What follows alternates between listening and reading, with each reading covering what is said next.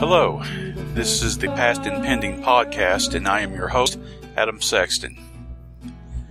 In 1968, Eric Norden of Playboy magazine viewed Stanley Kubrick not long after the film 2001: A Space Odyssey was released, and the following query was made in the interview. Norden asked, Arthur Clarke said of the film, "If anyone understands it on the first viewing, we failed in our intention. Why should the viewer have to see a film twice to get its message?" Kubrick replies, "I don't agree with that statement of Arthur's, and I believe he made it facetiously.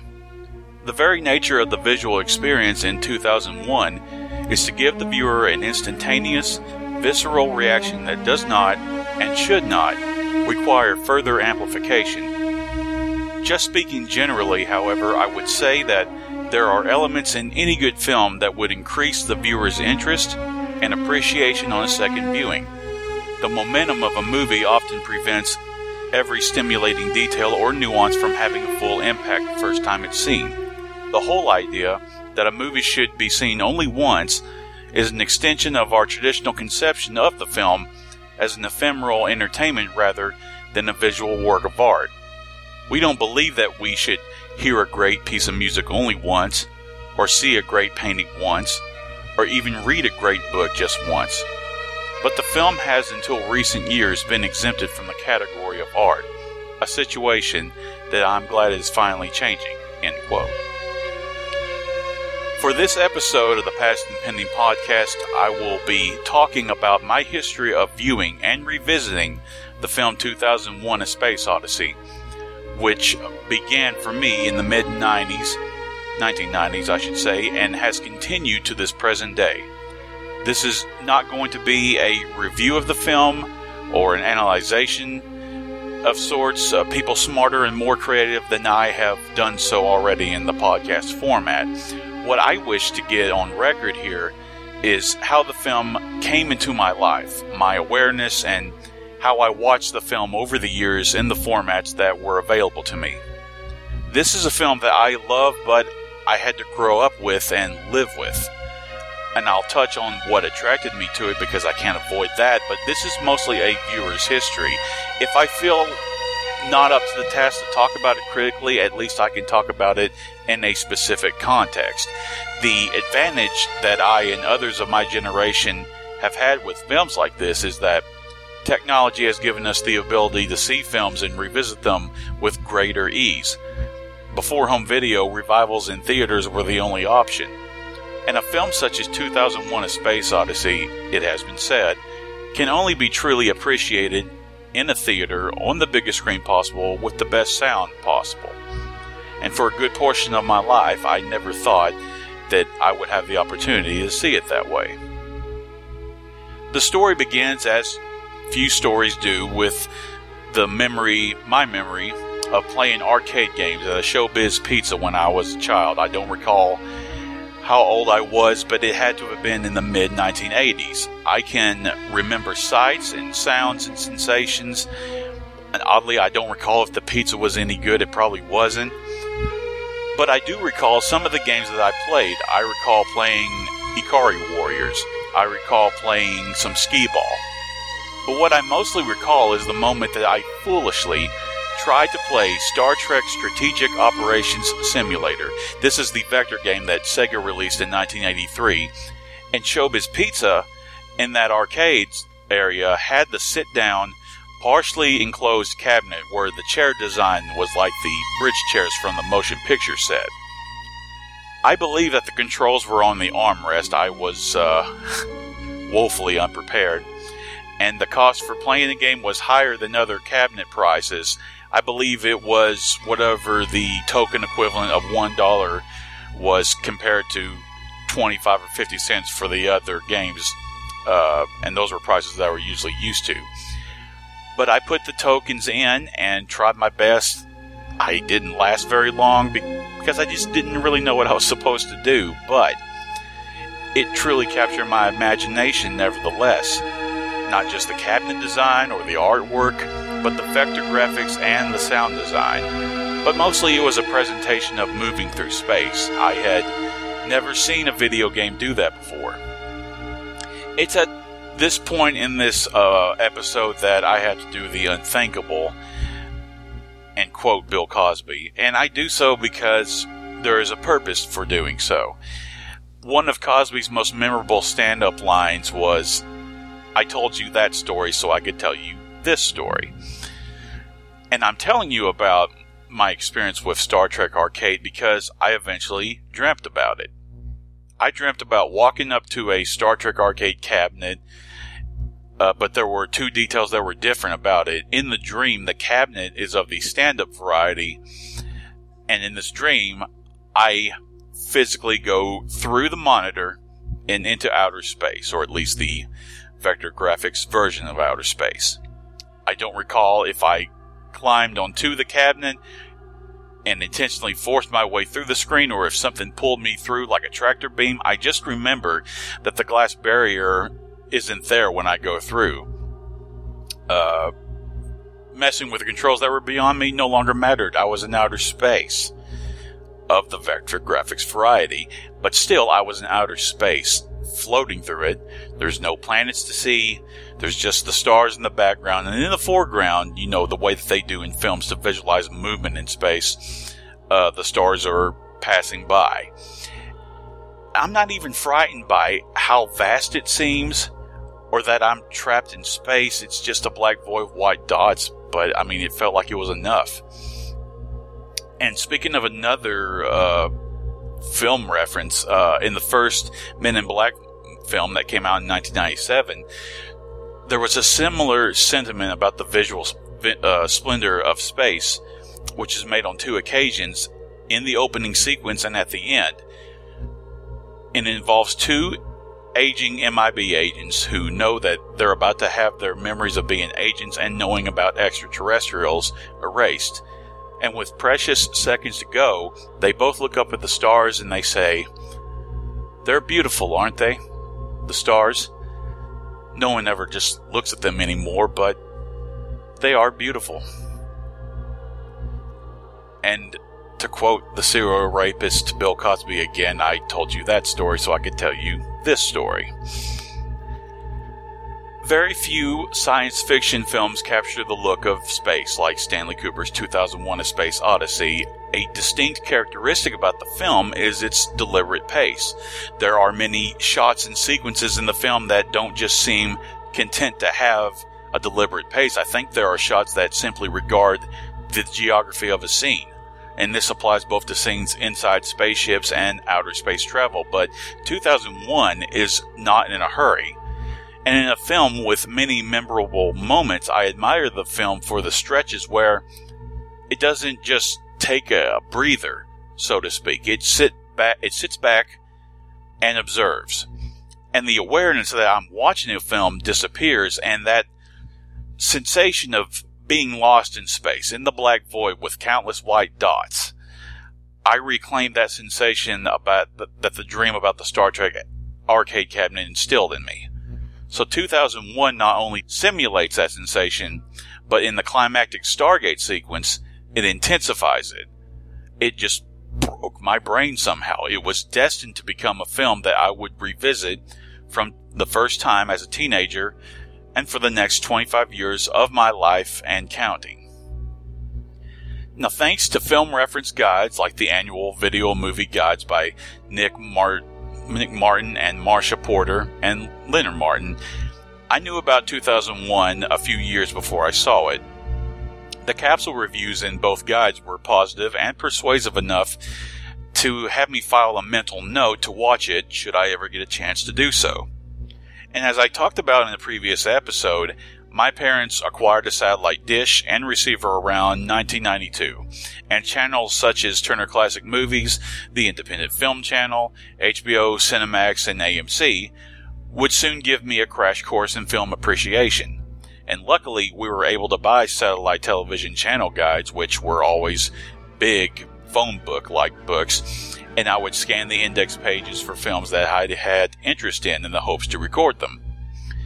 I don't recall the exact date that happened, but the first time that I saw 2001 was on Cinemax. And it will come as no surprise to anyone who grew up watching cable channels like HBO and Cinemax, that for its broadcast on that channel, but it's a widescreen movie, it was pan and scanned on the channel broadcast, or as was usually stated, edited for television and or formatted to fit your screen. And while the film worked for me regardless, it wasn't until a couple of years or so, when it was broadcast again on Turner Classic Movies, that I would see the letterbox version. Without the panning or scanning, I was finally able to appreciate the film in all its splendor, or should I say as much splendor as a TV channel broadcast back then could display. And I would like to say that the rest of my family was as receptive of the film as I was, but that would be a lie. The film's pacing and unusual narrative scared them off, and because the playback would sometimes show tracking issues or limitations of whatever VHS tape that I use for recording, I often record the film multiple times. My parents were very annoyed by that as well, and it was never going to be perfect, and I could hardly justify it myself. I didn't want the limitations of the format to distract me from the experience of watching it. The immersion is the thing. But in that space between TCM broadcasts and the DVD format, I did the only thing that I could do and bought the book by Arthur C. Clarke and the film soundtrack on cassette. The book, much like the film, did provide some insight on how I could interpret some of the images or sequences from the film, especially the final scene.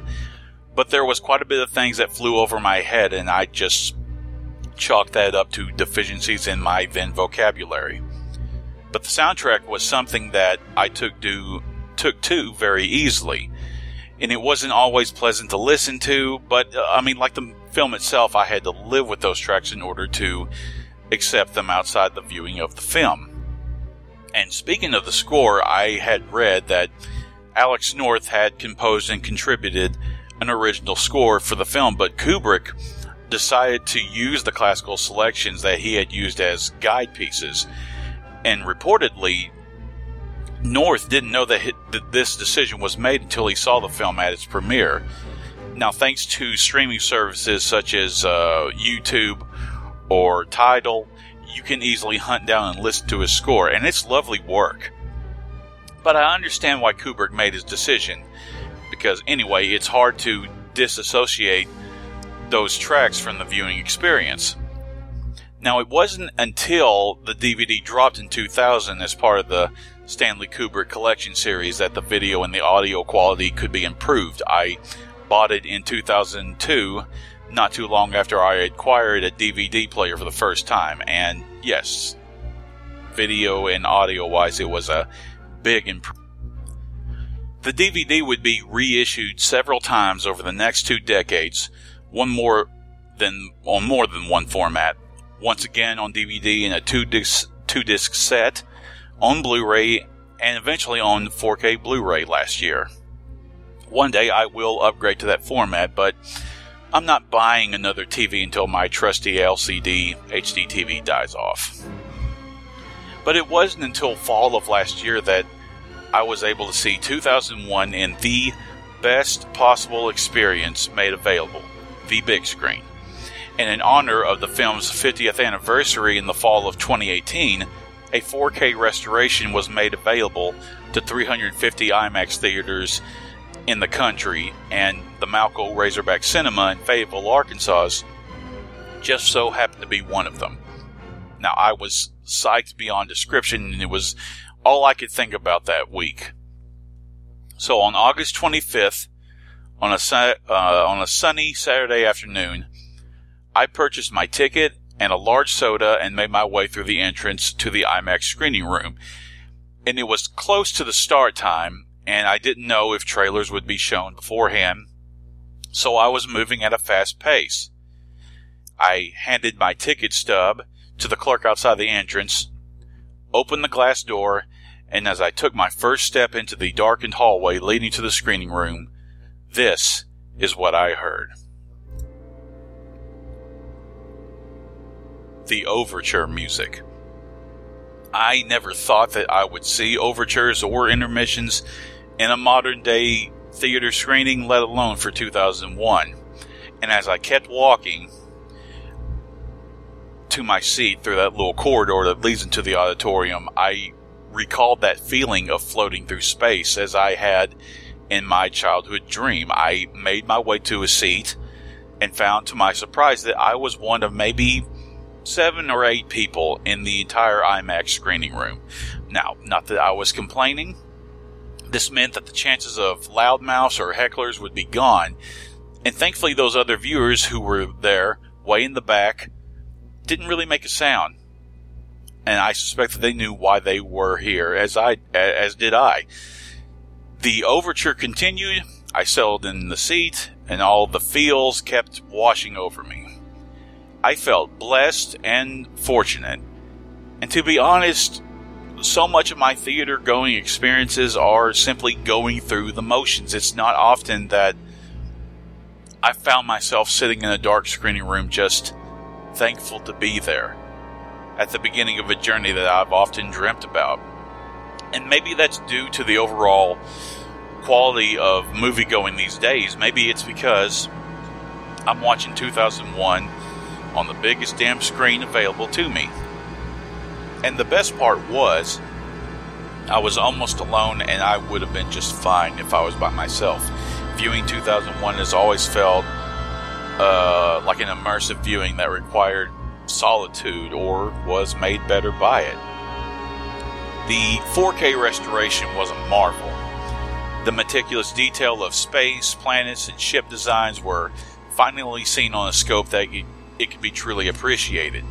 The sound design in particular was crazy and enveloping, and quite possibly the most galvanizing aspect. Now, that was never more truer than when the Stargate sequence hit, and it goes without saying that the visual effects on display in that sequence are imaginative, mysterious, and memorable. But how I was truly grabbed was the sound.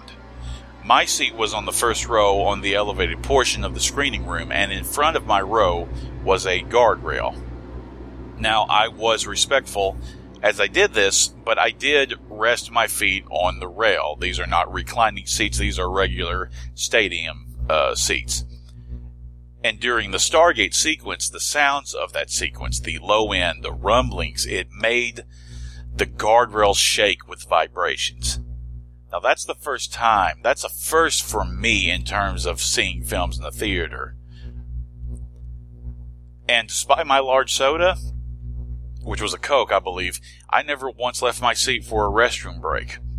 And not only was I the last one to leave the room, I stayed not only past the end credits, and not only past the point where the Blue Danube waltz stopped, but even when the blue MPAA rating title card showed up. 2001's IMAX run was brief, and I may not have this chance again, so I was going to milk this for all it was worth. I really didn't want to leave. There was no usher to shoo me out. It was one of the most peaceful, delightful viewing experiences that I've ever had. Would I have liked to see it with a bigger crowd, if only for the confirmation that more people in the area had the same enthusiasm for the film that I did? Yeah, sure, in a way. They may have shown up at later showtimes. This was at the earliest matinee. I don't know if I pointed that out earlier, but I was finally able to check this one off the bucket list. My viewing relationship with 2001: A Space Odyssey had finally come full circle. So, what now? Where do I go from here besides watching the film on Blu-ray for the foreseeable future?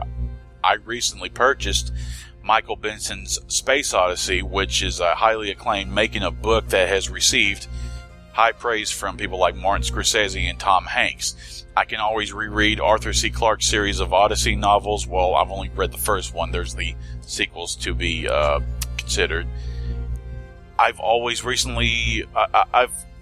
recently watched 2010, The Year We Made Contact, the 1984 sequel directed by Peter Hyams, which is an excellent film in its own right.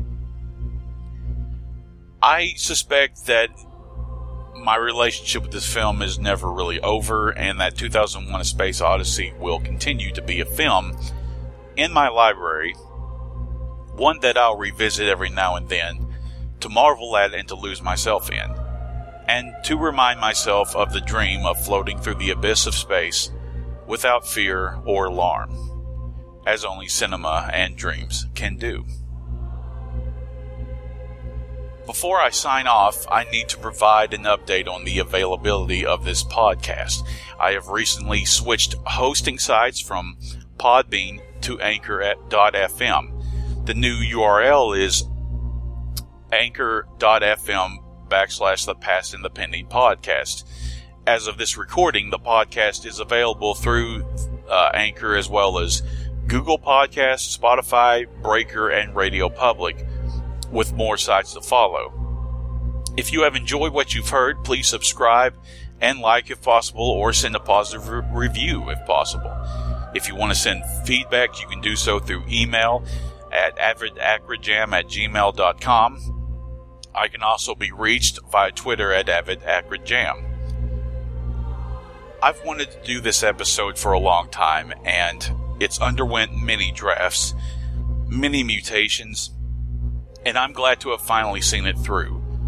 More episodes will be on the horizon, including one with a guest who has appeared on the show in the past. So once again, my name is Adam Sexton, and this has been the Past and the Pending Podcast. Remember, you can't appreciate what you have now if you don't appreciate what came before. This conversation can serve no purpose anymore. Goodbye.